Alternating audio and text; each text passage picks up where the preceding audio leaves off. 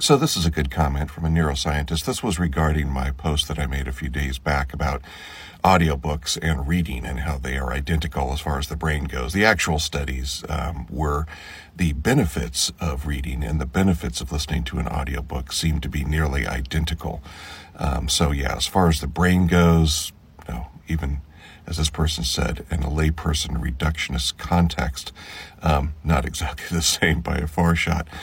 So, hey, we get people chiming in from all walks of life, including people that really understand the brain and know the neurochemical pathways and so on and so forth. So thank you for that comment. Keep it up.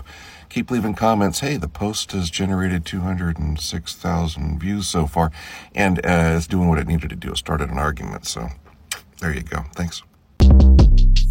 Shortcast Club.